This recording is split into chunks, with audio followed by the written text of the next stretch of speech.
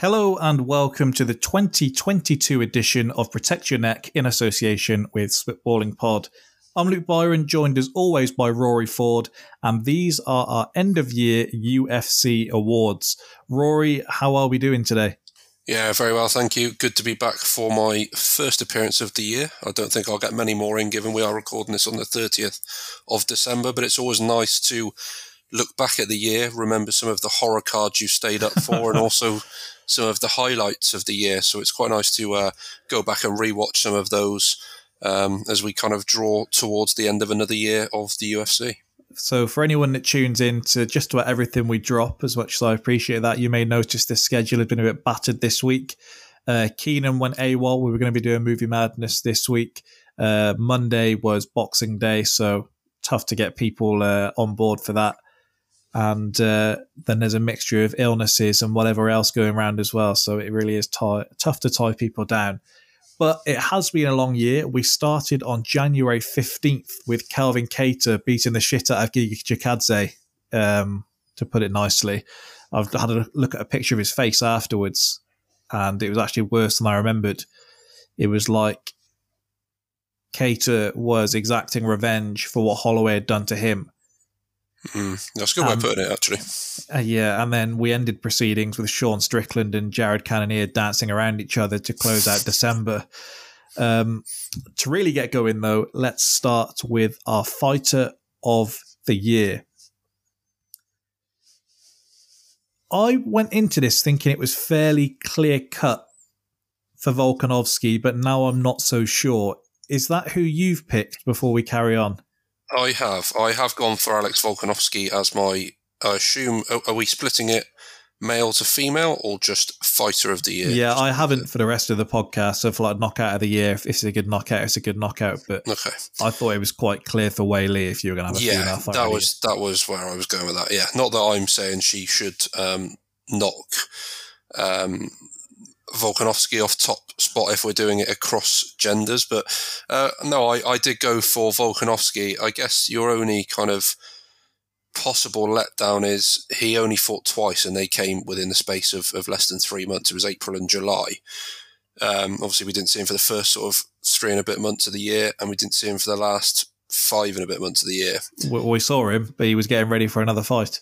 Well, yeah, but you know, slightly different, isn't it? So I guess if you're going to beat him with that, but by the same token, it was a one-sided domination of Korean Zombie, ended in a finish, and then a very one-sided decision, his most impressive performance against Max Holloway. So I guess you could kind of say, well, he's already beaten Max twice. It's not that impressive, but he definitely stepped it up a level this time round.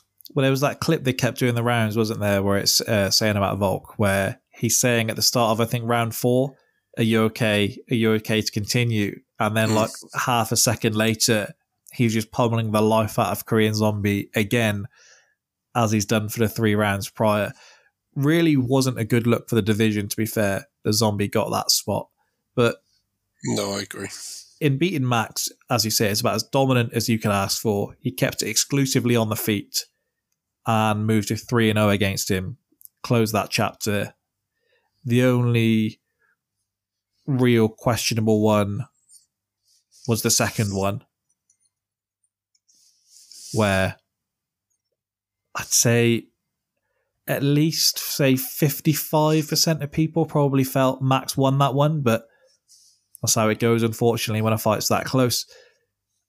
I actually think Alex Pereira is fighter of the year for 2022. Yeah, I mean, I don't hate the suggestion. I think there's definitely a good argument to say that he is. I mean, you know, he knocked out. Well, he goes 3-0. He won a decision against Bruno Silva back in March, which is a great look for him looking back. He then ices Sean Strickland inside 1 in July, and then he comes from behind to win the belt from Stylebender in November. And look, this is really getting to the nitty-gritty. I think if you needed like a tiebreaker of sorts, I'd say Pereira almost like swallows the wins that Izzy had against Whittaker and Cannonier when he takes him out. Like when you look at where Korean Zombie and Max were when Volk beat them in comparison to where Cannonier was or Whittaker was or can as you say. It's levels. They're both on streaks. He gets in there, takes them out, and then the bigger fish comes and takes him out. It's mainly Volk. The Korean zombie one, I find it hard to raise too high. And then... Yeah, I guess that's half my point when I say, well, he's already beaten Max twice, so how much credit can we give it? Whereas Pereira's fresh. He's come in and he's beaten 3 fresh faces in this sport. Obviously, we know the storied history with Adesanya, but in terms of the actual sport of MMA, he's fought 3 fresh fights, if that makes sense. Yeah, unbelievable. Very interesting for what he does next, because it's strange. In the same way, and we'll speak about him a bit later, you know, when Aljamain Sterling won the belt and it was like, all right, well, if Yan doesn't get him, then he's just kind of fish food for whoever else is next. Like, there's multiple people in this division that can beat him, and now he's taken out Yan, he's taken out Dillashaw. Questionable, I know. And so in this one, people seem to think it's just, well, whoever gets there first, whether it's Izzy or not, it's going to be so easy to just wrestle him and just take the belt off him. And I would say, since we first saw Francis Ngannou, I would say he's the scariest man I've seen break through in the sport. Like, I know there'll be somebody I mention later on that looks pretty frightening. I don't know if this is who you're going to say. Cyril Gane is probably the closest I would say since. But Gane, I mean, because he fights sensibly, he kind of doesn't have that same fear factor around him. Pereira, when you see just the size of him compared with Izzy, it's ridiculous. Izzy's got skinny legs, which everyone says. But when you saw, like, the thickness of his thigh was like bigger than Izzy's head. Yeah, no, the guy I was actually going to mention was Sergey Pavlovich. Okay, I think we may have him down for a similar... Yeah. I mean, when we're talking, he had that break from 2019 and he comes back and he gets 3 finishes with a combined total of about 6 minutes. Over legit guys as well. Yeah, exactly. I mean, the picture of Tuivasa just sort of kneeling against the cage, and you're like, Jesus Christ, he's done that in under a minute. 2 performances of the night. He got the performance of the night in London. He then takes out Derek Lewis in under a minute, and then takes out Tuivasa in under a minute. So I guess, if you're looking at scary guys, he would be one. Yeah, my brother always watches the next day. I guess one of the pitfalls of having kids is you can't stay up until 5 o'clock in the morning every Saturday. But he always kind of messages me as he goes through it. And I remember getting a message like, oh, I love Ty. And then like 30 seconds later, oh, that's not good. He's just made mincemeat out of it. Yeah, I mean, he got beaten his first UFC fight by Overeem, didn't he? If I remember correctly. I think he got KO'd maybe in the... And that's Overeem had that phase to, I guess, a larger extent of... what's his name? Oh, his name's escaping me. Vitor Belfort? No, big Russian heavyweight. Big Russian heavyweight. No, Burgoy's from Bulgaria. No, we've been waiting for him. We thought his chin was gone, and then he keeps coming back. This is a bad look. You're on about Andrei Arlovsky from Belarus. There we go. Arlovsky is who I was thinking of. Yeah.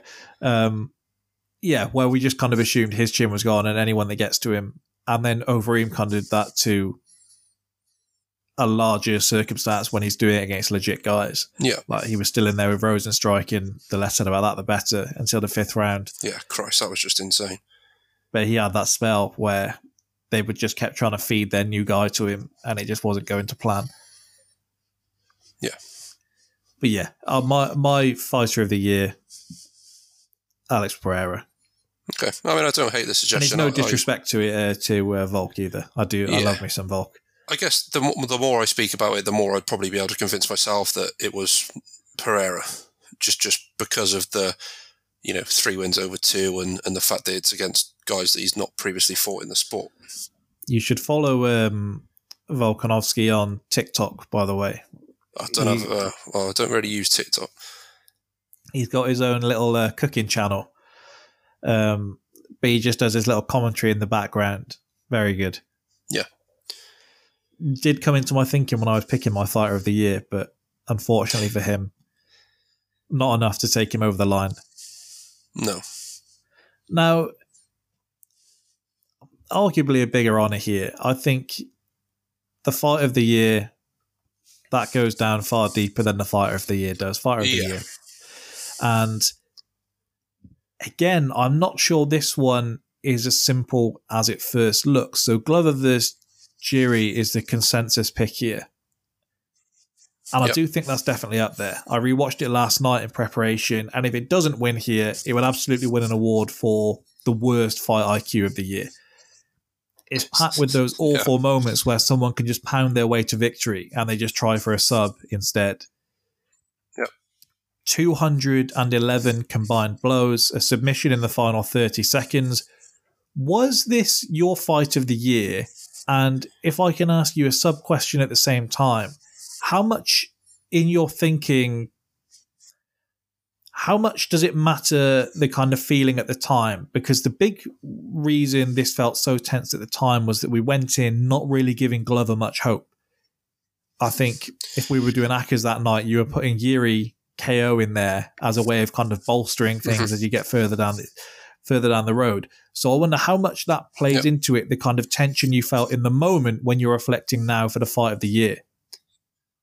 Yeah, I think, a side note here, I stay up most of the time. There's 3 main events this year that I definitely didn't stay up for. And they could arguably be 3 of the fights of the year or moment of the year. So I didn't stay up for Jiri v. Glover. I watched it in the morning. I didn't stay up for Holland and Wonderboy. No. And the third is I didn't stay up for Leon Edwards and Usman. Jesus. That's what questions I was going to ask you later. No, I watched all of them fresh without knowing the results, a few hours after the event. I think I was out on all 3 occasions and effectively thought it was better to watch them sober in the morning than half cut in the evening. But back to the actual question, it's very difficult when you're not watching it live because there is that element that you can fast forward it. But of the moments of the year, Leon still had me standing up. But the Jiri fight I thought was the actual best fight in terms of it was a back and forth contest, but it looked like Glover was going to hold on to the belt. And then we get another one of these come from behind outcomes. One of the other fights that did really have me on the edge of my seat was the Wonderboy and Holland fight, but I don't give that fight of the year because I feel it was a bit of an anticlimactic finish. Just because of the injury to Holland and, it doesn't quite feel the same as the Jiri getting the choke, getting the belt with sort of under a minute to go. That was my fight of the year. But I would be open to suggestions of some others. I thought, looking at some other fights, obviously Chimaev v. Burns was great, but they did both look like they needed to be on oxygen after a round and a half. So that kind of swayed it slightly. And that's only 3 rounds as well. I think there's something more exciting when you see guys going back and forth for 5 rounds. So I did give it to Jiri and Glover from my perspective. So I think maybe the worst thing that happened to Glover when I watched that back is he gets a takedown in the first 30 seconds of the fight. And DC says at the time that was so easy for Glover. And so every point after that, when he has him hurt, because he does tag him sometimes on the feet and he has him hurt, he goes for the takedown every time. He tries to flip him. I don't think he expected Yuri's grappling to be as good as it was, because we see sometimes where we hear, this guy's really good on the bottom, and we'll never know. But that was the big thing, wasn't it, with Khabib and Tony? And it was like, well, Tony's got this stuff on the bottom, and then you watch back all of Khabib's fights, and it was like, did he ever give anyone the opportunity to really do anything off the bottom? And then it's a whole another thing. Yuri's was good in the fact that it just helped him to get up. He had these rolls, he had these little spins, and all of these little just tying body parts up enough to be able to get himself back to the feet, and that worked perfectly. And I was trying to take myself back to the moment to work out how much things did weigh in, because I do remember that being huge. There are a lot of dry spots, feels bad, but there are. It's not the same as Burns Chimaev's a good one, and I don't have that for Fight of the Year either. But traditionally, if you think of Fight of the Year, it's Hooker Poirier is a good example, or Hooker Felder. Hooker had that whole spell for a while where he was just racking up Fight of the Year, Fight of the Year, Fight of the Year, and then it's like Chandler took that belt from him, and then he carried on to do it himself. There are some lulls in this. There was the other suggestions I had, and maybe my pick here is O'Malley versus Petr Yan. In a similar sense, this was supposed to reveal O'Malley's kind of ceiling. His striking looked dangerous, more dangerous than we expected it to against Yan. Yan had to wrestle more than usual. I was trying to reflect on the tension I felt compared with the two of them.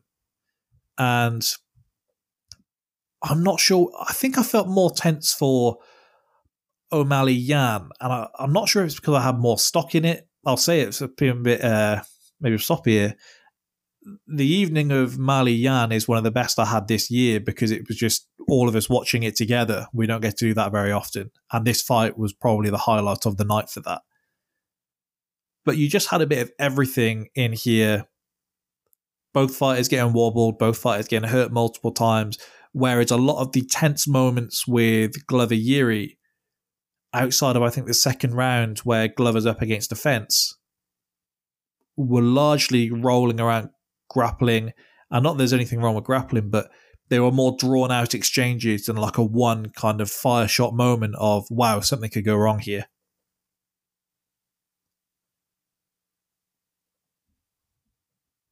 Yeah, okay.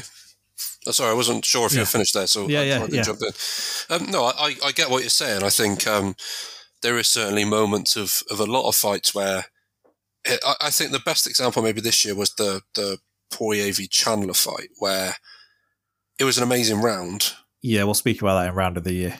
But I'm not sure it necessarily was fight of the year because it did drop off. There was a significant drop off.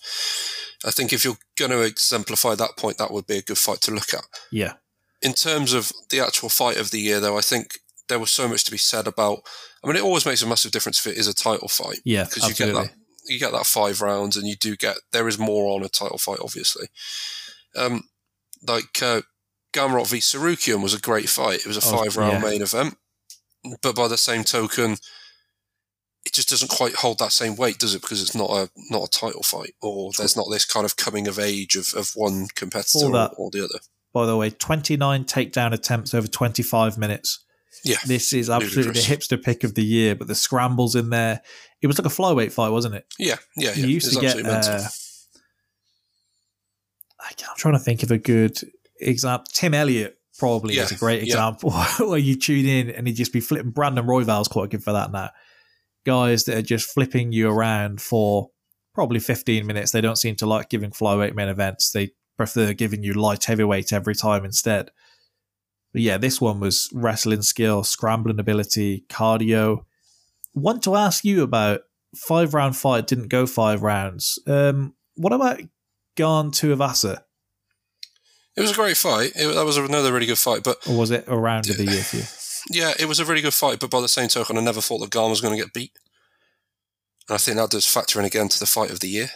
You know, there was moments in the Jury and Glover fight where you thought either man was going to win.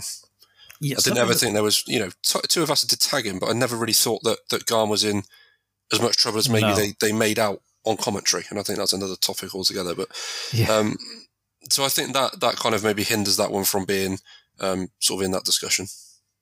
Yeah, something when I was watching fights back, Burns Chimaev, which we will speak about, was a good one. I love me some DC. I really do. DC yells it's over about 16 times in Glover Jury. Yeah. And it's locked in and all of these other things. Felder, I actually think, is the perfect balance in there. if you want probably the middle ground, I'd put Bisping and DC probably in the same category, to be fair. If you want the level that you probably should have in terms of the seriousness and then the comedic element that you want for an 8-hour pay-per-view, I actually think Felder's perfect in there. He gets a bit carried away. They all get a bit carried away when they're in there with Rogan, to be fair. I think the thing is, and they are all fans, regardless of what the guys like Bisping or Felder or DC, I guess DC to a lesser extent, but those guys didn't get into the sport because of the money in it now. They got into it because they were effectively fans and they didn't know what else to do.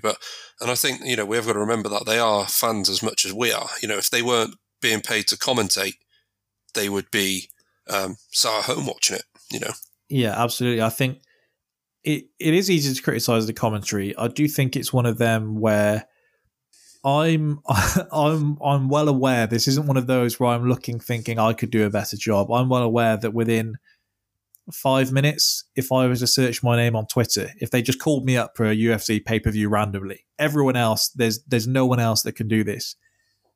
I wouldn't want to search my name after 5 minutes because there'd be some very unkind things being written. But ultimately, when they are paid to do that job, there does need to be a kind of middle ground. And I do think Felder has it perfect. DC did previously. And then I think it's easy to buy into your own character. Like, those initial shots where DC and Rogan would be grabbing each other after a knockout. And then very quickly, after a fairly standard knockout, they're nearly falling out of their chairs, grabbing each other. It's like... Yeah. I get your point. But, I think I would probably go with Glover Yuri. I think you've talked me into it. When I'm remembering it back, I was trying to think of how it was in the moment. Even better, I remember I did have Yuri stoppage as the last leg of an Aka, and with 30 seconds left, huge. There's nothing better. There is nothing better. No. There was another one that I watched back last night, if you'd remember it, and it was David Onama against Nate Landwehr. Yeah. And that was another one. Gave it an honourable mention. A big thing for me, which is the reason that I'm giving it to Glover Yuri over O'Malley Yan. The finish is so huge for me. In when I want to watch a fight back, I need there to be a conclusion to it. And so I'm less likely to watch. This is something we hear every year, is you like that conclusive end. The weirdly, one of the fights I've watched back the most is, and maybe it'll make sense when I tell you the names here, is Jacare Chris Weidman. Okay, right, okay. I just love seeing him get banged. One of the moment I've watched the most, and it's not UFC, of being a full fight, is probably Maidana Khan. Okay. Probably the fight I've watched the most in my life, and I don't really know why, but there we go. Knockout of the year. I think this one's conclusive. Yes, if we go through some of the other contenders first, because there are some highlights to get into. David Onama against Gabriel Benitez, if anyone goes back and watches that, it's unreal when they're knocked out against the side of the octagon and it's just holding them up. And the bloke rips off. I think there's Cruz, and they're trying to do some serious commentary and really build up the moment. And Cruz over the top of them is going, how many punches was in that combo? 1, 2, 3, and he gets to 16.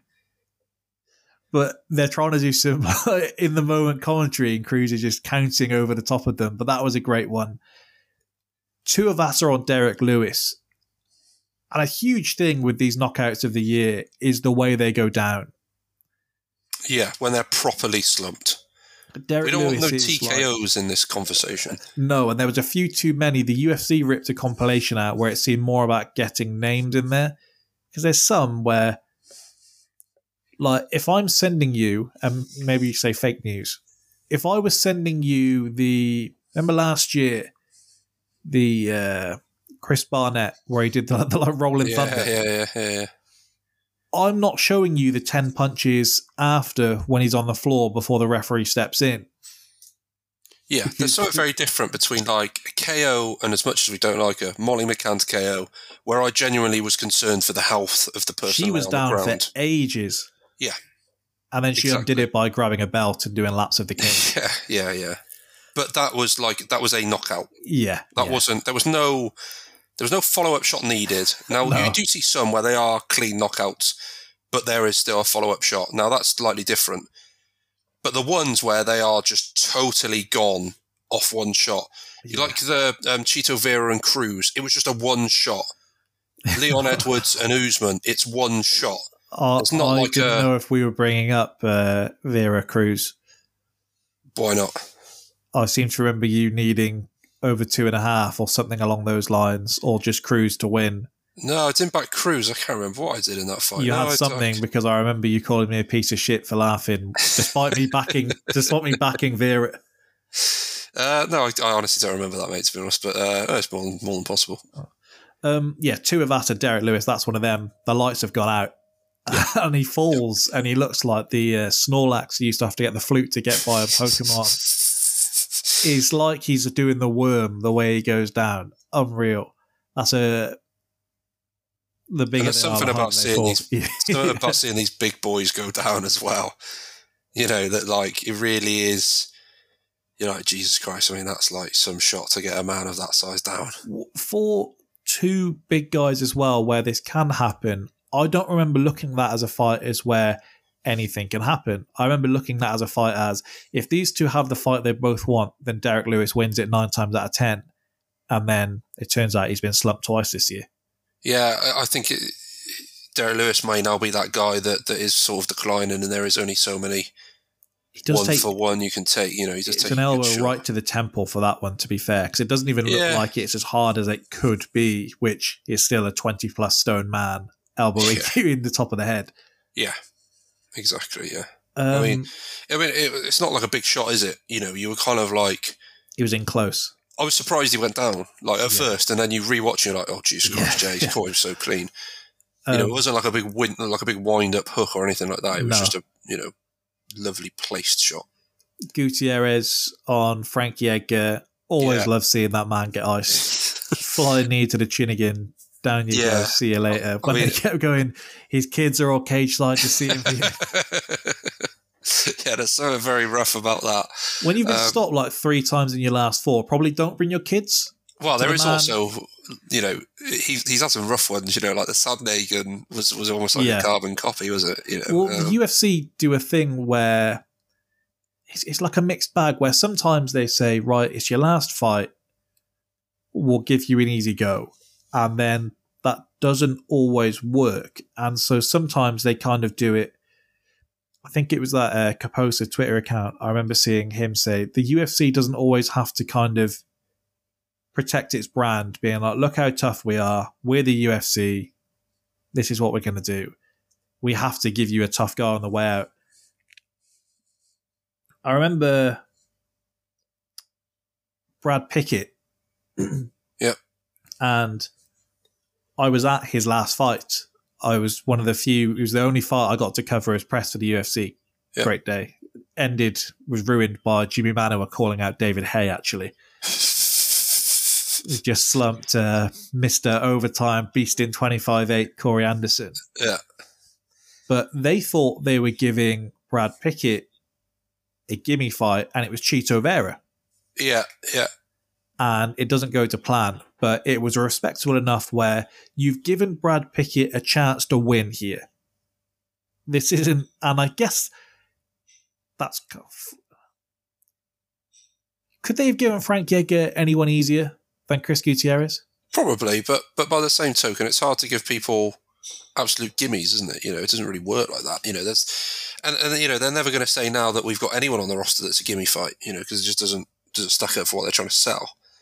So when you look at the guy they gave Raul Rosas Jr. for his debut, could they legitimately give Frankie Edgar someone like that, or is it then too obvious? So at this stage with Rosas and him, I think it makes a bit of a mockery of the sport if you just go and give him somebody like that. It's not boxing; it's what the UFC is. It's almost their driving message is we're not boxing, and so I do agree with you. He doesn't always have to be booking Nate against Khamzat for his last fight. There's probably a middle ground you can find. Yeah, but perhaps he thought that Frankie Edgar's last fight was that middle ground. It just turned out to be that it wasn't. Yeah. There's an argument to say there that Frankie may have got that early takedown and, he wins the first round and then the fight's totally different. But of course, it just didn't happen like that. Gutierrez earlier in the year did get a spinning back elbow knockout as well. So this was kind of his thing. And I guess there's some pressure on Gutierrez. You can't just beat Edgar when you've been given that platform. No. I remember being depressed when they tried feeding Uriah Faber to my guy Ricky Simone. Yeah. Early stoppage, I'll maintain that, but sometimes they still got him in that position though, didn't they? Sometimes it doesn't go to plan, so I can see their thinking. Now, if we're going to talk about the way they fall, I actually think there's none better this year than Jamahal Hill versus Johnny Walker. Yeah. I mean, it's like he did a sit-up mid-air. Unbelievable. Stretches himself out like he's on the cross and then goes and leans up against the cage. And I think it's Herb Dean who hasn't seen him stiffen in the air quite enough. And Jamahal Hill is still able to get about 2 more shots in and then scream in his face, what? As he goes around the octagon. Scary guy. Could be the new champ. Could be in a couple of weeks. One maybe forgotten, Topuria against Jai Herbert. Yeah, and that was a really weird fight, wasn't it? Because you look at the size difference between the two, and they stood up next to each other. But Topuria got dropped early. Well, I think people forget how well that fight was going for Jai Herbert. He looked really good the first round, and then so I remember having Topuria and Anaka, and he was a really prohibitive price, and you're like, Jesus, what on earth am I playing at? And then, it was just ridiculous.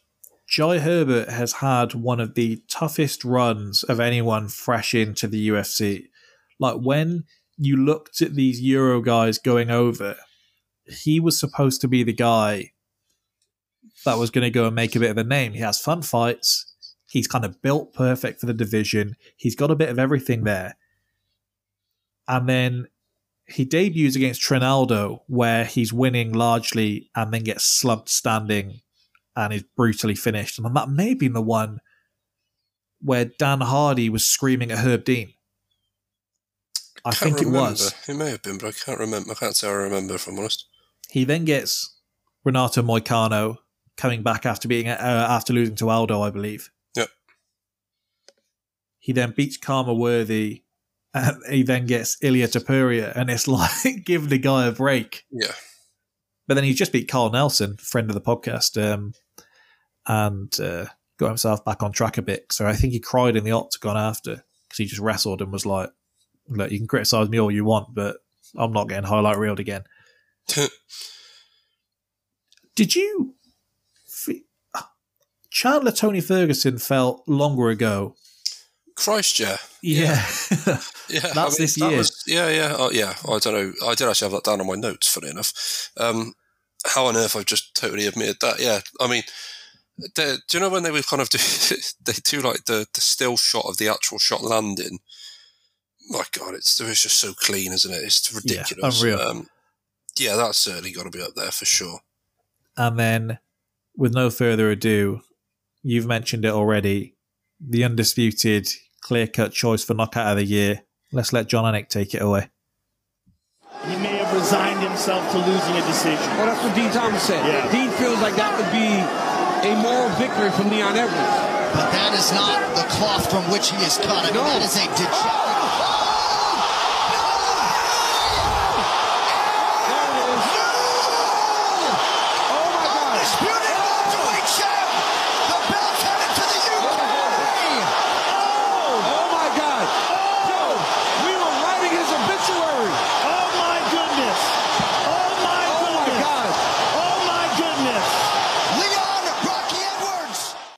Not just one of the best calls in UFC history, one of the best calls in sporting history, that from Jon Anik. It's, whether you want to call it sixth sense, whether you want to call, well, whatever you want to call it, the timing on that, with just everything involved, and then for him to say, but that is not the cloth from which he is cut, bang. Yeah, it is excellent. It is absolutely excellent. I watched that round back so many times. I would just watch it on the way to work. I'll watch it on my break, watch it on the way home from work. And just the moment where he screams the belt's heading to the UK is phenomenal. It's phenomenal. And does look like we're probably not going to get that rematch next. But everything about the knockout, the way he sets it up, the way those shots come out after. Remember that happened with Aldo McGregor, where like as soon as the fight was over, someone went back and we actually saw him rehearsing the shot in the locker room. Yeah. And that happened with this, didn't it? I get that, but I always think if you had enough footage following these people around, they would be practicing every shot under the sun.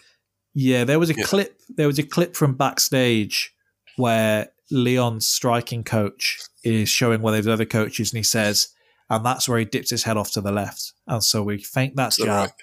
Yeah, there you go. We feint that jab, and then if he can time that, and that was the little clip, and it's like, that's why those guys are paid what they're paid. Yeah, of course. Yeah, I mean, they're the best of the best, aren't they? You know, that's what they do. I did think, it was interesting. I mean, you said about watching the round. I must have watched that interview so many times. It's just so good. I was going to tee this up later, but you've teed it up nicely. So let's hear from Leon. Describe what this feels like. I can't put into words, Joe. It's been a long 4 years. The old doubt to me said I couldn't do it. The old said I couldn't do it. Look at me now. Living in pound for pound. Headshot, dead. That's it. Leon, were there moments in the fight, coming into the 5th round, you were behind on the scores. Were there moments where you were doubting? I know. It doesn't matter. I'm from the trenches. I'm built like this. I go to the bell's done. That's it. I'm from the trenches. From the trenches. Everything with that. I mean, if you've been to Birmingham. That's how you maximise your moment.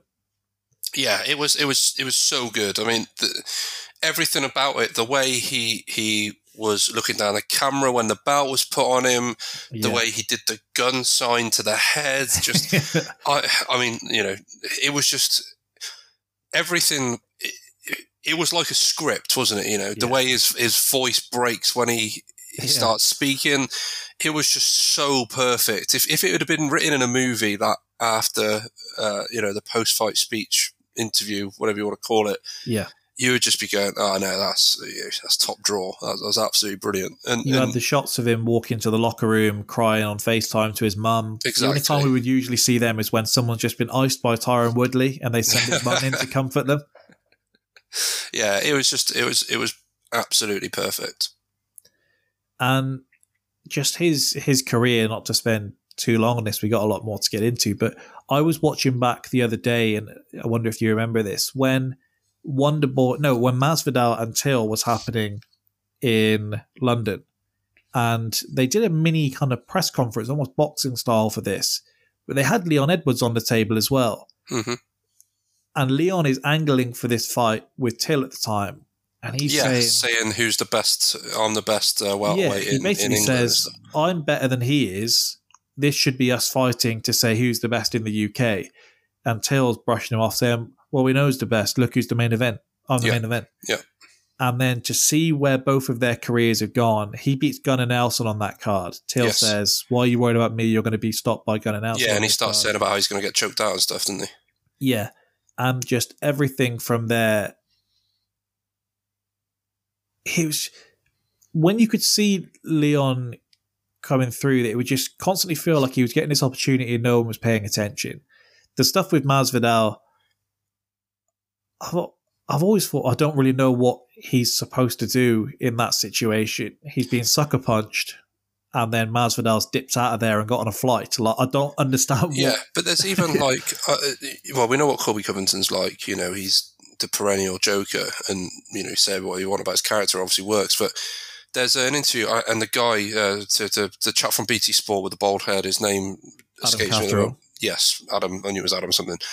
says, we've got a welterweight over in England that maybe want to fight you. And he says, Leon Edwards. And he goes, Leon who? And he's like, obviously Colby Covington knows who he is. But that wasn't far off the truth. You know, people were kind of like, I mean, who is this guy? And it was back when, you know, walking in the countryside was a thing, and I wouldn't do it anymore. But my point is lockdown, and he went on Joe Rogan's podcast, and I can't remember if it was just before or just after the Bilal Muhammad fight. I can't remember which way around it was. Just after. And you kind of like, you listen to this guy and you think, you know, that's what I really latched onto him. And that is fairly recent, I admit. But I don't know, there was something about the way he spoke, and I just thought, you know what, I like this guy. He speaks well, and he's very honest and open, and spoke about how I thought I'd get this fight, it never happened. I had the Tyron Woodley one lined up, that fell through. You know, Masvidal, the whole bit with that. And then he gets the name in Nate Diaz, and there was even a question mark at the end of that. You know, obviously he gets rocked at the end. Yeah. And, but I even like the way he dealt with that. And they said, look, you look like you're hurt there. It's like, yeah, he caught me. You know, he caught me well.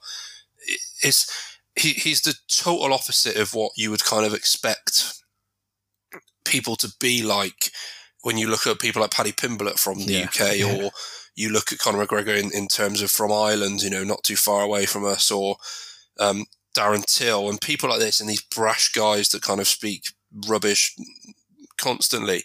I guess he's more like from the cloth of people like Tom Aspinall, where they're quite honest, and there is something about... Well, because he was always confident, wasn't he? It's not like he was ever doubting himself. He was still speaking with confidence, but he wasn't rubbing it in your face. Yeah, no, exactly. And I just thought, I enjoyed the way he spoke and the way he conducted himself, you know, throughout all of the problems he had, and all of the, you know, the mishap and misfortune he had to keep having these fights fall through. Well, I remember Leon Wood, he was kind of in that frame of being next for the title shot. Yep. And I remember Ariel Helwani was constantly saying, why should he fight anyone else? He should wait this out and he'll get the title shot next, like so many others have done. Yep. And DC was saying, no, he should have to go and fight Hamzat, which they tried making him do, by the way, and Hamzat dipped out. They tried making him fight all these people, and DC was saying, no, well, he shouldn't. He should have to fight these people to prove that he can be this. This week, he's been speaking about all of these other guys in the UFC and saying they should wait things out, and he was doing it for... Who would it have been for? It was someone in the lightweight division, and he was basically saying, wait it out, because you'll get your shot. So it's changed very quickly when it's not one of his mates trying to come up from behind for the title shot. Yeah. And Leon would always go on Ariel's show, and he would thank him for his support and thank him for kind of driving his message forward. And I remember him going on his show the day after he won the belt, and he said, we did it. I want to thank you for all the support you've given me. We got there in the end. Yeah. And it's just the things like that. Because you see it from that interview, he's obviously got the confidence about it, but all worked out perfectly in the end. And then to see people like Bilal and Jorge and all these other guys begging him for a title shot now. Yeah, it's just hilarious, isn't it? George saying, well, you know, if you want your get back, you would fight it. And it's like, how old are we here? Yeah. So, yeah, Leon Edwards, knockout of the year. And I dare say it probably won't be the last time we're mentioning his name here before we get to the end of this episode. So, submission of the year. Yeah, I'm happy for you to go first on this one. I wasn't one that sort of... Yeah, so I've got a couple that I can take us through, because I do have some questions again, like I did for knockout of the year. So, Makhachev Oliveira was impressive. Yeah. And this is going to seem petty. Is the perceived tightness of the squeeze a big thing for you? Like, if the recipient of the choke doesn't look that distressed while tapping, that weirdly changes it for me. No, to be fair, I remember listening to an interview with Chael Sonnen the one time when he was sort of not being Chael Sonnen. And he spoke about kind of the worst pain he's ever been in when fighting. And he said he was doing a no-gi grappling competition and he got put in a guillotine by this Brazilian guy. And I can't remember the Brazilian guy's name. It wasn't anybody I immediately would recognise. And he basically said, my teeth were squeezing together that hard, I honestly thought they were going to snap in my mouth. Yeah. And that to me is always, I always remember that when I see chokes now, and I think you've got to realise that the torque and the strain, an arm triangle is probably one of the, I mean, I don't know, I've never been put in I've been put in a few submissions, you know, at a low level, but never by guys of this level. Yeah.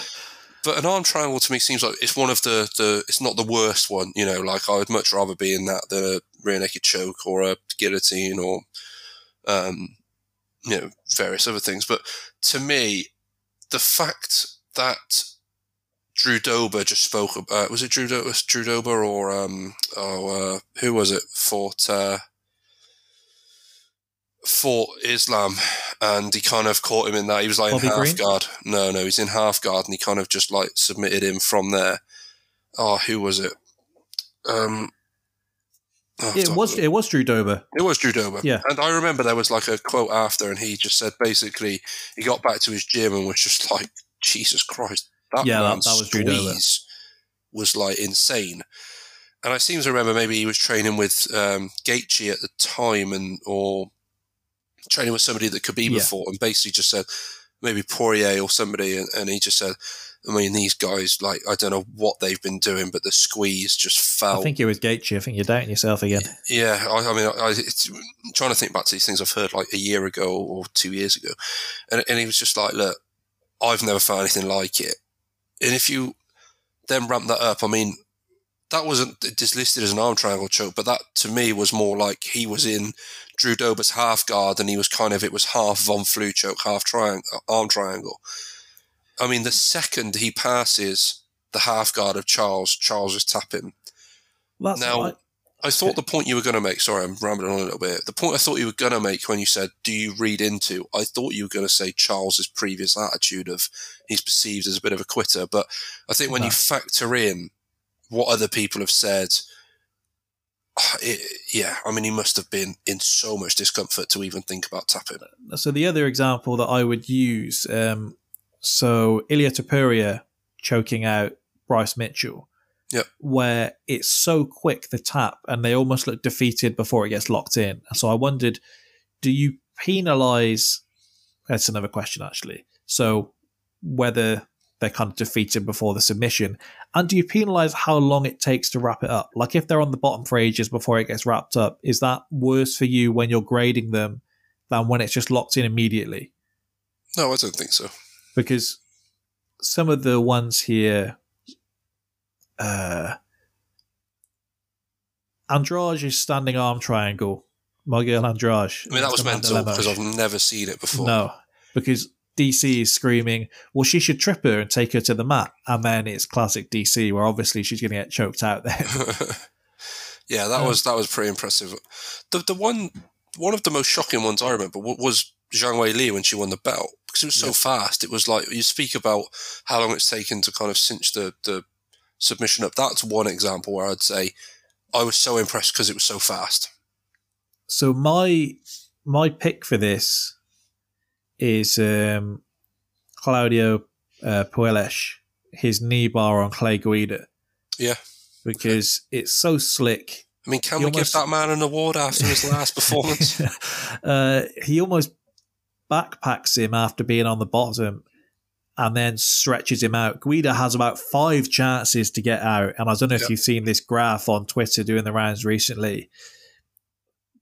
The difference in the trajectory between fuck around and find out. Yeah. Because Guida is like, this guy has one move he wants to do to you. He has one move he wants to do. And you stay there, and you stay there, and you stay there. Yeah. And then, but it's so quick once he's on his back to stretch him out. Yeah. And the knee bar is one where I think you don't appreciate that until you've been watching UFC for a long time. And I think it was Felder maybe broke it down and said that you kind of don't feel it until you do. Yeah, and then your whole year is done. Because the other one I had down was Paul Craig's triangle after being pummeled by Krylov. And that is part of the circumstance when I grade it, in that... Yeah, that was brilliant. He just lets you batter him and then just decides to start trying eventually. But it's between Andrade and the knee bar and everything to do with the speed and how painful it looked. All of those things was why I gave it to Puelles. Yeah, I mean, do you give more credit to the fact it is a knee bar because they are quite a specialist move? Exactly. The last couple of years, we've had such a clear option where it's been, I forget what it's called, but the one that Zabit was doing. Oh, like Sulo stretch. I mean, yeah, that's still like a knee bar, I guess. Yeah, but it was just something that there was the Bryce Mitchell one where he the twister. Yeah, that was. But something where you see it and it's like, I'm not going to see anything like that. Yeah, I think that's why I give Andrade so much credit because it was so different. It's the same reason I give like Zhang Weili a bit of credit because it was like didn't really look like she was fully on the back. At the first, she was like, it was like a reverse crucifix, wasn't it? Almost. Yeah, and again, then it's how much you put the circumstance into it, because my favourite submission of all time is John Jones on Machida, and a part of that is the way he just drops him and lets him slump after. My favourite in terms of individuality is Diego Brandao, and it was outside of the UFC, and he did this helicopter armbar that I'd never seen before in my life, where he essentially does it like you would do with a kid, where helicopter, as you say, and he kicks him into the air and spins him in midair and catches his arm. And it's like, that is my favourite submission is similar to that. I always love that Mighty Mouse submission. Yeah. Where he like picks Ray Borg up and then just slaps the armbar on midair. It's just insane. It's like, that you shouldn't be able to do that. You physically should not be able to do that. Traded him for Ben Askren. Yeah, it looks good in hindsight. I think when you play, when you place a bet sometimes and you feel like shit after because you're like, I don't know how I ever thought anything different could happen. Yeah. Backing Ben Askren to beat your boy. Beat my boy? Yeah. Man you can beat. Oh, yeah. Yeah, I would beat him in a kickboxing match. And it was in like Singapore or something like that. Yeah, it was. Yeah. And I was in a hotel, I think it might have been the same day as Brooke Triple G, and I was waiting to check in, watching on my phone, and like after a round, you were like, "No, this isn't good." Nah, it wouldn't have been that long ago, would it? Can't have been that. Yeah, it was ages ago. Askren's not been in the UFC for that ages. Couldn't have been that long ago. I'm going to check that now. No way. I was in Cardiff when Triple G fought Brooke. Yeah, 2019. I reckon Brooke v Triple G was. I reckon that was 2016. It was 2016. Maybe you Google that before you said it. It was. No, I didn't. I remember because I went to Cardiff one weekend and Birmingham the next weekend. I was in London for some boxing. I know that much. But there we go. I mean, there's me telling you which fight it was isn't adding much to this story. I'd like to know. It was Josh Taylor, Regis Prograis. Okay. Well, so I was in the same hotel I would have been at. Did you go and watch Chisora v Price? Chisora v Price. I think that was on the undercard of that fight, was it not? Or was that? Yeah. I'm just saying, is that what you went to watch? Yeah. No. I went to see Josh Taylor because I'd not seen him before. But I was there. Your boy, the plumber. I was there. I wore a blazer and I wore a flowery shirt underneath.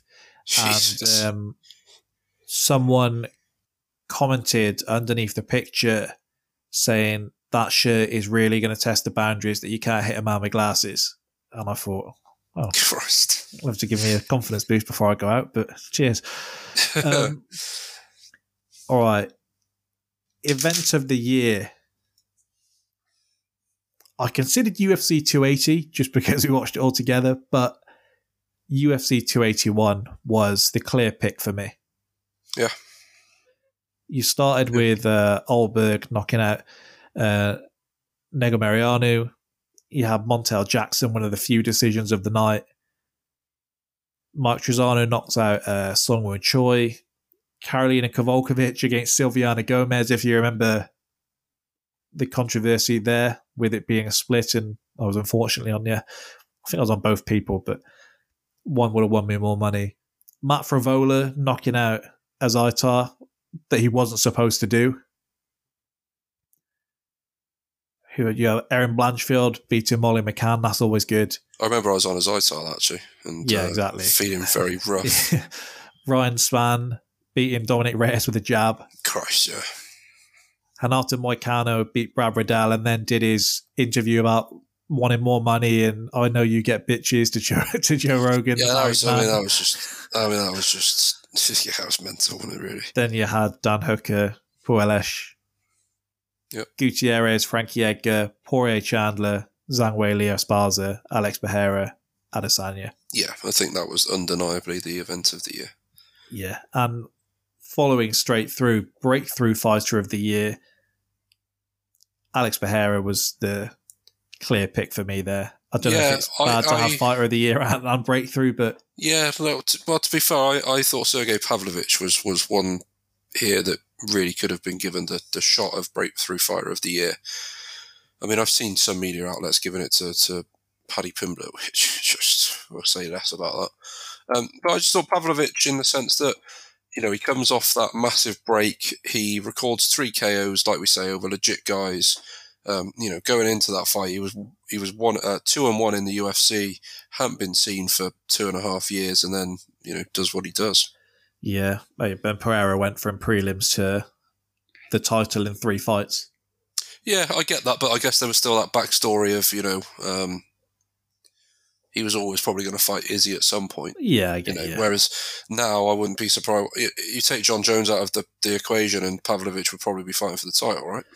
Yeah, I watched back the interview Izzy gave that you never know how true these stories are. They say is the reason that Pereira came back properly and wanted to go and get the belt is where Adesanya says he's going to be the guy that sat in a pub one day with his pint, maybe some crack, trying to impress a crack whore, saying, I beat that guy once, and that's all he's going to have to cling on to. And then Pereira's like, okay, fair enough. See you soon. Yeah, no, he's been in 3 times. Yeah. So sometimes just don't be careful what you wish for. Round of the year, one of the toughest. Yeah, I thought this was quite tough. If I run you through what I've got. Go for it. Schnell versus Sumudaerji, round 2. Yep. We open with it. This was on weirdly early, wasn't it? Because I remember me, you, TK, and I'm going to say maybe Connor, all kind of going off at this while it's happening. I think it's one of these weird cards that started like 9 o'clock. Yep.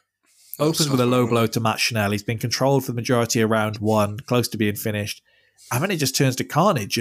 He gets stung with a straight right. He gets stung again with a check hook. He just keeps getting froze, but not going down properly. Yeah. Then he gets a standing elbow to the temple on 2 separate occasions. And then Schnell lands one back. And it's like that moment in Diaz-McGregor 1 where everything in just that instant just flipped. Yeah. And then he gets full mount. The USA chants are roaring. Blood is pissing everywhere. I think someone put in the group chat, Christ, a lot of blood in here. And we had to say, yeah, from the fight before where he's just leaking. He sinks that triangle in, chokes him out, leaves him unconscious with his eyes open, which always helps. Insane. One of the most insane rounds I've seen. And definite contender here. You mentioned it already. Poirier Chandler round 1. Yep. Chandler's just jumping in with body kicks right from the start. And Rogan, in what I think's been an off year for him, he says he just wants to get you into an explosion competition, which is actually a really good description. And Chandler just keeps getting him on the fence and he's ripping left and right. And Chandler fights like you've just got, I don't know if you've played the UFC game or any version of the UFC game. I think I played at yours one time. I'm not a massive gamer, to be honest. So he basically swings everything on max power until your energy bar's spent, and then you step back for a few seconds to get it back full, and then you just do it again until you've got nothing left. And he just kept battering him on the fence, but never down the middle, which Poirier said he probably would have beaten him if he did that. Yeah. He gets a takedown. Poirier gets back up. Chandler hits him with a suplex in the middle of it. Yep. And then with 40 seconds left, Dustin nearly finishes him. He drops him heavy. he elbows him on the bell, and Chandler just sinks to the floor for the next 60 seconds. DC screams out, "Chandler's face is destroyed." Yeah. Yeah, I mean, it was madness. It was chaos that first round, and I guess that goes back to my point of it was so chaotic that we come out and then we get a bit more of a relaxed few takedowns, a little bit of scrambles. Yeah, exactly. Yeah, just insane, absolutely insane. McKinney versus Dober round 1. That's my pick of the year. Yeah. He knees him inside 10 seconds. I mean, McKinney on Dober. It's not even a full round. I mean, that's the ludicrous thing. He then drops him with the same shot again 10 seconds later. He hits him with a spinning back elbow, 2 takedowns, ground and pound, and then they stand up on 218. 10 seconds later, and it's over. Yeah. It was chaos, absolute chaos. Just for pure, what the hell just happened? Yeah, that was my pick. It was just utter chaos. We mentioned Burns Chimaev. It would probably be the end of round 1. He drops Chimaev and then tries to volley his head off his shoulders. It was one of those insane things I've seen. And then round 2, they're going back and forth with no takedowns. But I didn't think it had anyone close to being finished in the same way that all of these ones that we've just said. No, I think that the most damaging knockdown shot was a jab, wasn't it? Which is pretty insane in itself. Not the first time for Gilbert Burns, that. No. And one that was just chaotic, Costa versus Rockhold round 1. Yeah, that was another one that was just mental. Costa just runs straight at him round 1, and we thought it was a formality, takes Luke down. Rockhold's then smashing the body kicks, and Costa's just robbing his side. Just chaotic, really, but good fun. I think my pick is Schnell Sumadeji. Yeah, okay. Second would probably be Poirier Chandler, and then McKinney Dober. Yeah, I went for McKinney Dober just because of all of the rounds that I was just like, what the hell just happened? That kind of reaction of, it was probably that one. Were you on Dober as well? I don't think I had a bet on that fight. I was on Dober. Always makes it sweeter. I can't remember specifically, and I feel like I would if I was on Dober. Comeback of the year. Do you give that to Leon Edwards? Do you give that to Pereira, or do you give it to Drew Dober? This was a really tricky one. Or Matt Schnell. Yeah. Matt Schnell would be higher than probably Pereira, just because he was more hurt. I mean, in terms of looking defeated, I would probably say that Dober and Schnell, and they probably were the two that looked most defeated because they were both visibly rocked. But comeback of the year, I think it's been so tricky, isn't it? Again, you've got to factor in who they're fighting against. Usman is, undeniably probably the pound-for-pound king at the time. Yeah, it's Leon Edwards for me. Yeah, I probably would go for Leon Edwards if pushed. And then upset of the year, same again. Yeah, agreed. Leon Edwards, Kamaru Usman, pound for pound, headshot, dead. And then last thing before we move on, so biggest disappointment for you? I think, the biggest disappointment, one is not seeing John Jones, because I really thought we'd see him back this year. But what I actually came down, this is a really random one to come down on, but the light heavyweight division. Oh, yeah. Just for me, when I was like, what am I most disappointed about this year? I came down on the light heavyweight division. It's just been a mess. There's been, obviously we're very unlucky with what's happened to Jiri, but it's strange that you can give fight of the year potentially to the champions, the former champion and the new champion. But for me, the whole division is just an absolute mess. We're ending the year with no champion. Outside of title fights, just do not give these main events. We don't need an Anthony Smith main event. I promise you, we do not need a Rakic main event. Half of these guys, I don't need an Ankalaev main event, even if he is the champ, to be honest with you. It's like they signed a deal after Jones-Gustafsson for however many light heavyweight main events, because I promise you, we don't need a Thiago. Santos main event. We don't need a Johnny Walker main event. We don't need a Jamal Hill main event unless it's for the belt. Yeah. Yeah. My disappointment that stood out above all others was Gaethje's performance against Oliveira. Yeah, okay. I know kind of the thing with him is he's a madman. Yep. But where he found his success against the likes of Ferguson and Chandler was he found a middle ground. And the second he was touched against Oliveira, it was like they hadn't planned to face him at all. And some of that was just a good fight by Oliveira. Yep. But that really bothered me, that did, after how excited I was, how the high hopes I had for Gaethje. To see the way he performed there was just horrible. And then I hate it when you come out with excuses after. It's like, don't fight or don't give me the excuse. That's a little bit harsh. It's not, because if it was that bad that it's going to affect your performance, then don't fight. Or if it wasn't that bad, don't tell me about it afterwards. Yeah, no, okay. Yeah, no, I kind of understand what you mean, though. Because just seeing that with Bryce Mitchell, where he's like, I probably shouldn't have fought. And it's like, well, don't tell me that afterwards, because it's not making me look on Topuria any differently, and it is making me look on you even worse, because it's... Don't tell me that after I've put my hard-earned cash on you in my parlay. It's very frustrating. No McGregor fight, I think the sport's better with him in it, regardless of what some people would I get that, but I don't finish the year disappointed I've not seen him. A couple of other disappointments. May, if you look back there, after Oliveira Gaethje, we had a Rakic main event and a Holly Holm main event. I promise you, whoever booked that, I don't know if they did that on like a Friday night, last minute, and then a week off. So we had a week off with those two prior. Vile. No Tatiana Suarez fight. Valentina Shevchenko in general. Yeah. One of the most boring people in the sport. Got female fighter of the year from some outlets. Yeah, because it's fan voted, and yeah, we know why. And Tony Ferguson being shot to bits is quite sad. Yeah, but did we not know that before this year? Yeah, that's fair. We just weren't seeing him beaten like this. Yeah, I kind of get that.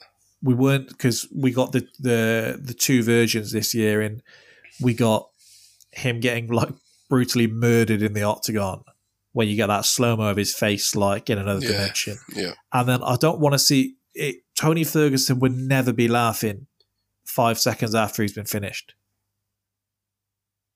With Nate, yeah. That would never happen. He wouldn't be hugging you and lifting your arm up. That wouldn't happen.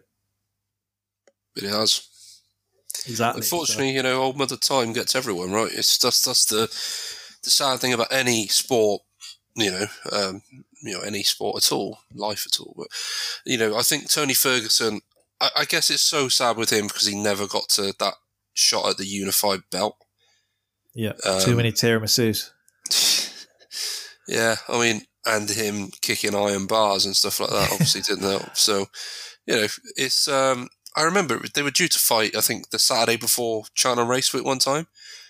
And I just opened up a Bet365 account. You get those like mad deposit 100, you get £100 worth of like free bet credits or whatever. Yeah.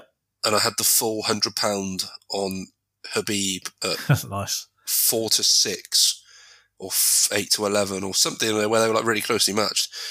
And obviously never went ahead. And looking back on it now, I feel like I've left 80 quid in the hands of Bet365 there. I feel like I definitely would have collected. If this could be retroactively priced, so they're still the same fighters they were at that time, but you're pricing, how close do you think it would be matched? Do you think there would still be enough hype behind Tony that you would get good odds, or do you think it would be... When? What now? No, so say we know what we know now about their skill set and everything, but you're pricing it for at the time, so you're pricing it for like 2015. I think there would still be enough people thinking that Tony Ferguson would have enough on the ground and probably knock him out. What are you saying, like 2-5 for Khabib? Yeah, that's probably not far wrong. And I think that, that would be like, let's put the house on it. Last thing before we move on to next year for a couple of questions. I've got a number of events, just the main events. I'll ask you your thoughts, and if anything springs to mind, then you tell me. You're not going to ask me Johnny. You're not going to ask me Johnny Hendricks for No, all this year. Oh, all this year, right? Yeah. So what am I answering? What's the actual question? Sorry. What you remember? Anything to say in particular that just immediately comes to mind? Ngannou vs. Gane. Lost out on a case through lack of fight IQ. Ngannou the wrestler, who'd have thought it? Yeah, for a bit of context, me and you had very different opinions on this fight. You thought Ngannou would definitely win. Probably not by the means he actually did win. I thought that Cyril Gane would pretty much do what he did until the takedowns came. I thought, the stand-up fight would be pretty much as it went. And I ended up, for the purpose of the listeners, we do a case of your favourite beverage, up to a certain limit. You're not getting a case of wine. No, because I did one with Alex a couple of weeks back, and he wanted a bottle of wine, which I tried to get delivered to his house. He decided to order it when he wasn't home twice, and I got the refund, so he's going to have to wait. It's his own fault. Yeah, no sympathy for him there. No, hard work getting the case out of him. You can attest. I pay my cases the second the fight's over. Yeah, I remember when we did Adesanya v Whittaker. Yeah. And I think I'd been to watch Liverpool v Leicester, and I was staying in some absolute dive in Liverpool, and I was just about to head out for the evening, and I just headed home for the evening and watched the fight, and funds were received before I had made it to my McDonald's hungover in the morning. So, all good. Funnily enough, Adesanya Whittaker 2. I don't really remember a lot about this. I just remember it being, a fairly comfortable. Well, no, it wasn't that comfortable. People will tell you that Whittaker won that fight. Sorry, I don't believe that's really the case. It wasn't that comfortable. Sorry, no. I remember it being, a little bit more interesting than probably expected. Covington Masvidal. Masvidal looking like he needed a lung transplant, leaning on those security guards while still chatting shit. Yeah, his manager, there's a clip on that, the Thrill and the Agony, the UFC do. Yeah, they're brilliant, they are. If anybody's not watched them. He didn't beat you, he just wrestled you. There's a difference. Yeah, I remember that. I hated managers. In Leon, afterwards, you know what a real fight is. What do you think this is? Depressing one. Friend of the pod, Vicente Luque versus Belal. Remember the name, Bay. Remember the name. Yeah, that was pretty depressing, actually. Luque's really, really has declined, actually, hasn't he? There's another one we're talking about. Bad year for him. I spoke to him, must have been the start of this year, to ask about the potential Nate Diaz fight. And since then, been great. Since then, he's been iced by Jeff Neal. And then... That's probably the worst. And then beaten by Belal Muhammad. I think Belal was first, actually. Yeah, he would have been, I think. Very depressing. But I mean, you would have opened up this year thinking that, wouldn't taken $1 million, wouldn't taken a massive leap of faith to say that Luque maybe would have been in the title picture. I had him down as a potential McGregor opponent. That would have been good, yeah.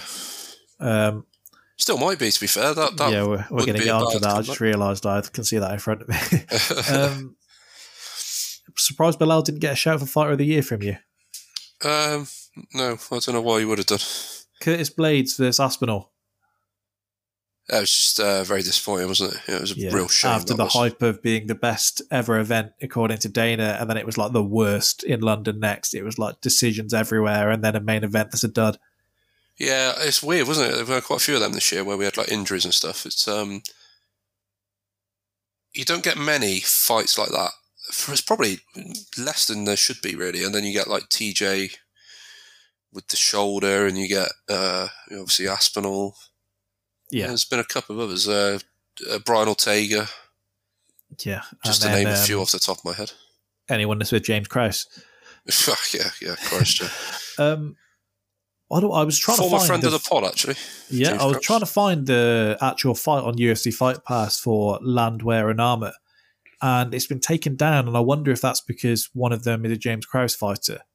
Christ. I mean, I don't think you could say either of those two while he quit. No. But that's the only thing I can think of why it would be taken down if they're just taking down his fights and his fighters' fights or whatever until this investigation's cleared.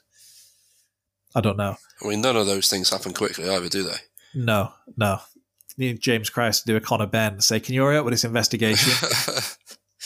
And then I was going to ask you about Diaz Ferguson, but we've already mentioned it. Yep. So I was boxing the bleeding head off him, kicking the bleeding leg off him. Usual side dive to close the distance. This is not over. If we had to take this outside with him, it's all outside. We don't give a It's not over. That's absolutely right. That was your brother, wasn't it, I think? We're moving on to next year, and two fighters that we've mentioned a couple of times already. I will ask you, first of all, what does Paddy Pimblett's 2023 look like? I think he will get another relatively easy fight. You know, I don't think, there might not be anything as such as an easy fight for him anymore, but I think they will give him another, should win opponent. And I think they will hope that he turns in a performance where he either gets a stoppage or a dominant 3 rounds under his belt before moving him up in competition. I think he needs to almost reset back to the Jordan Levitt type performance prior to moving up again. I think just take him out of the heat for a while as well. It wouldn't surprise me if we didn't see him until sort of May or June of next year. Well, they're back in March, aren't they? I honestly can't see him fighting on that card, weirdly. I think they might give him a bit of take him out of the limelight for a little while. So I've got 3 potential suggestions here that I think are realistic. First of all, Bobby Green? No way. Coming off a loss to Drew Dober? Bobby Green would box the head off the man. Yeah, but when you look we'd love to see it as well. Yeah. So here's maybe one. What do you think about Brad Riddell? He's lost 3 in a row, but they do include Fiziev and Jalen Turner. Yeah. And I really like Brad Riddell, actually. I think he's really, really good. I mean, because if Paddy's what he says he is, he should be fighting Jalen Turner. Well, yeah. Well, I mean, his build would be enough to put Paddy off, I think. That small, stocky, looks like he could stuff a takedown and probably overpower Paddy. And then Jalen Turner's just a freak. Yeah. Get him in there with Fiziev. And the other one, when I was just looking down the kind of rankings, they're built by someone else, but just to show the kind of picture at lightweight. Yeah. What about Diego Ferreira? He's lost 3 in a row. They are to Gamrot, Gregor Gillespie and Dariush. Yeah. Well, I don't know what you think about that suggestion. He's not fought since December 21. I believe he's still with the company. Yeah, that wouldn't be the worst. Well, but we're thinking it's going to be that kind of opponent. Okay, he was scheduled to face Drakkar Klose in July, but pulled out with an injury. Yeah, I could see somebody like that being a sensible opponent. Drakkar Klose? Yeah, that'd be good. Seeing him v Dariush back in the highlight reel, but just cutting it before Dariush smokes him. Because do you think it's detrimental to Paddy's career that you've had Drew Dober has come out and said it, I think Bobby Green came out and said it, and a couple of others have come out as well and were like, they're not going to give me that man. There's no chance they let him fight me. And with each time, if you know these fighters, you're sat there nodding your head like, yeah, you're right. Yeah. There is no way they're giving Paddy Drew Dober. No, but by the same token, he doesn't deserve that fight yet. Would they give Paddy Terence McKinney? Jesus, no. I don't think they would either. No, I honestly don't think they would. It's so hard. They can't they can't give him they cannot give him a newcomer. It would just make a mockery of everything they're trying to do with him if they give him like a proper bag of shit. If genuinely, I would keep him and say, how big can you get? Do you want to fight Conor in his comeback fight? Jesus. Yeah. I think if he gets another win, that's what they do, by the way. But first question, when does Conor fight again? We know he's off the USADA list, so it's going to be at least June if he was to come back now, although we've seen with the likes of Brock Lesnar that you can get around that if you're a big enough star. Could he be back for International Fight Week? July? Maybe. Are we assuming he's going to be at welterweight, by the way? We're looking at the size of him now. I can't imagine he's going to be any lower than that. But, you know, that's an interesting one in itself because, again, who does he fight at welterweight? Like, I know you mentioned Vicente Luque, but there's not that many fighters that you could realistically go for the UFC. Look, he's one that we'd want him. You know, I've got a wild one for you. We've obviously got Jorge as like an obvious one, but I don't think they'd want that. Let me see if I can guess. Is it Wonderboy? No. Okay. Go on. Would they do McGregor, Nick Diaz? I don't think Nick Diaz wants to come back. He said he does. Christ. Oh, okay. Yeah, possibly. The one the left field one that I could see them throwing at him, the Leech. I've got him in front of me. Yeah, he's one I could see them giving, because not huge either, is he? No, he's definitely not. No. He does hit like a truck though. Yeah, but by the same token, you know, he is kind of, you know, he's had some rough innings, but essentially we're looking for like a cowboy adjacent, aren't we? Yeah. I mean, there's not many. I mean, the Leech. I thought Luque potentially. He's just lost to Neil and Bilal. They used him as the measuring stick for Woodley. He was linked with the Nate fight, but I don't know. I think I know who it's going to be. Okay, who do you think? If I had to put a bet down now, I'm fairly sure it's going to be RDA. Yeah, of course. Yeah, no, of but course. Before, bad blood there, bounced back against Barberena after losing to Fiziev. Not too long back, I was suggesting Kevin Holland to you, and then the size difference there could be terrifying. Oh, yeah, ridiculous. Is there a chance he comes back at, like, middleweight, by the way? I hope not. Like, as much as I wouldn't mind seeing him just get absolutely iced, I really hope he doesn't, because for me, that just wouldn't be good. How interested are you after seeing someone suggest him against Sam Alvey? I mean, Sam Alvey's fought a light heavyweight. I mean, imagine the size difference between those two. That'd be unreal. But I'm pretty sure it's going to be RDA. Yeah, no, that would make sense, I think. It's going to be RDA or Paddy. The Nick Diaz one. Just remember who said it. Remember who said that, if that does happen. I will remember. Next question. Which fighter over 30 gets their first main event? Now, I've got 4 written down. We've already mentioned Sergey Pavlovich. Can I assume that's one of them? Yeah. Oh, sorry, no, I've actually got 5 written down. Looking down the list, by the way, the youngest fighter at heavyweight is 27. Jesus. The oldest at flyweight is like 33 or something like that. It's just polar opposites. Yeah. No, so, I mean, if I just quickly run through mine. Go on. So I've got Drew Dober. Yeah, same. Gregory Rodriguez. Okay, nice. Chris Curtis. He had a good fight this year, by the way. Yeah. I was kind of going for people that were old and had at least co-main slots this year. And Gregory Rodriguez, I think this year he went 2-1, but the loss was a split. His next 2 were KOs, performance of the night, fight of the night, and he was co-main event on I think it was the Sunday. Does he have the gas tank for 5? Well, he might not need it. UFC's problem. Yeah, I mean, he might not need it. Chris Curtis, after the KO of Joaquin Buckley.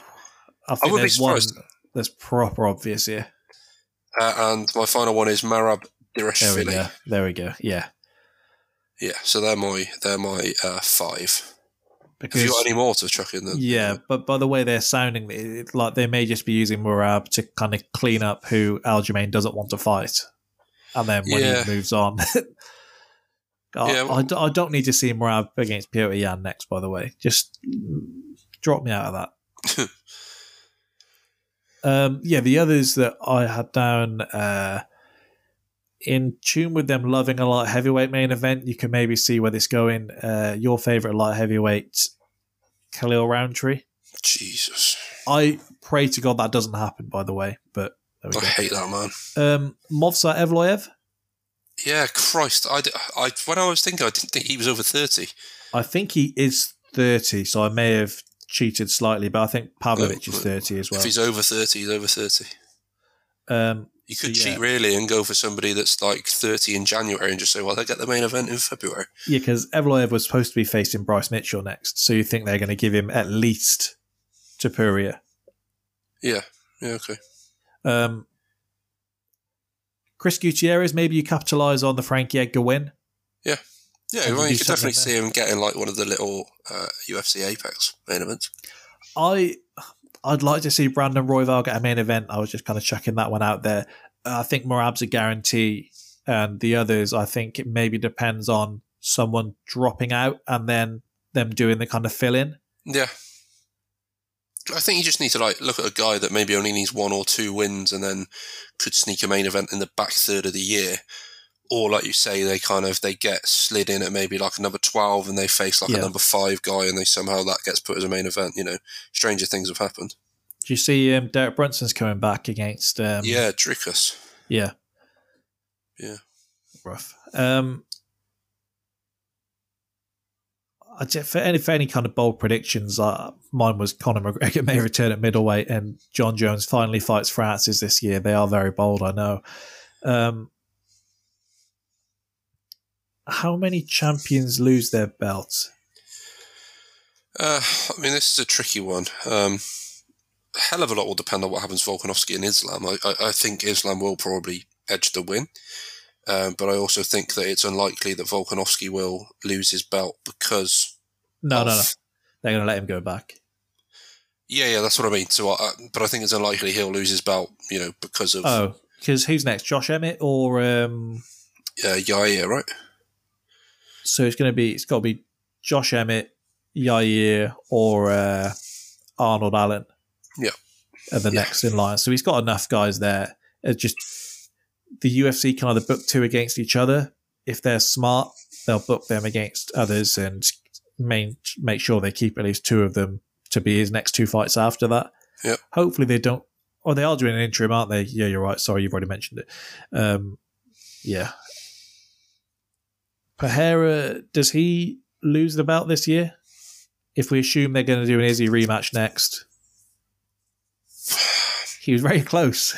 Yeah, I thing is, I could see him losing to Whittaker or Adesanya.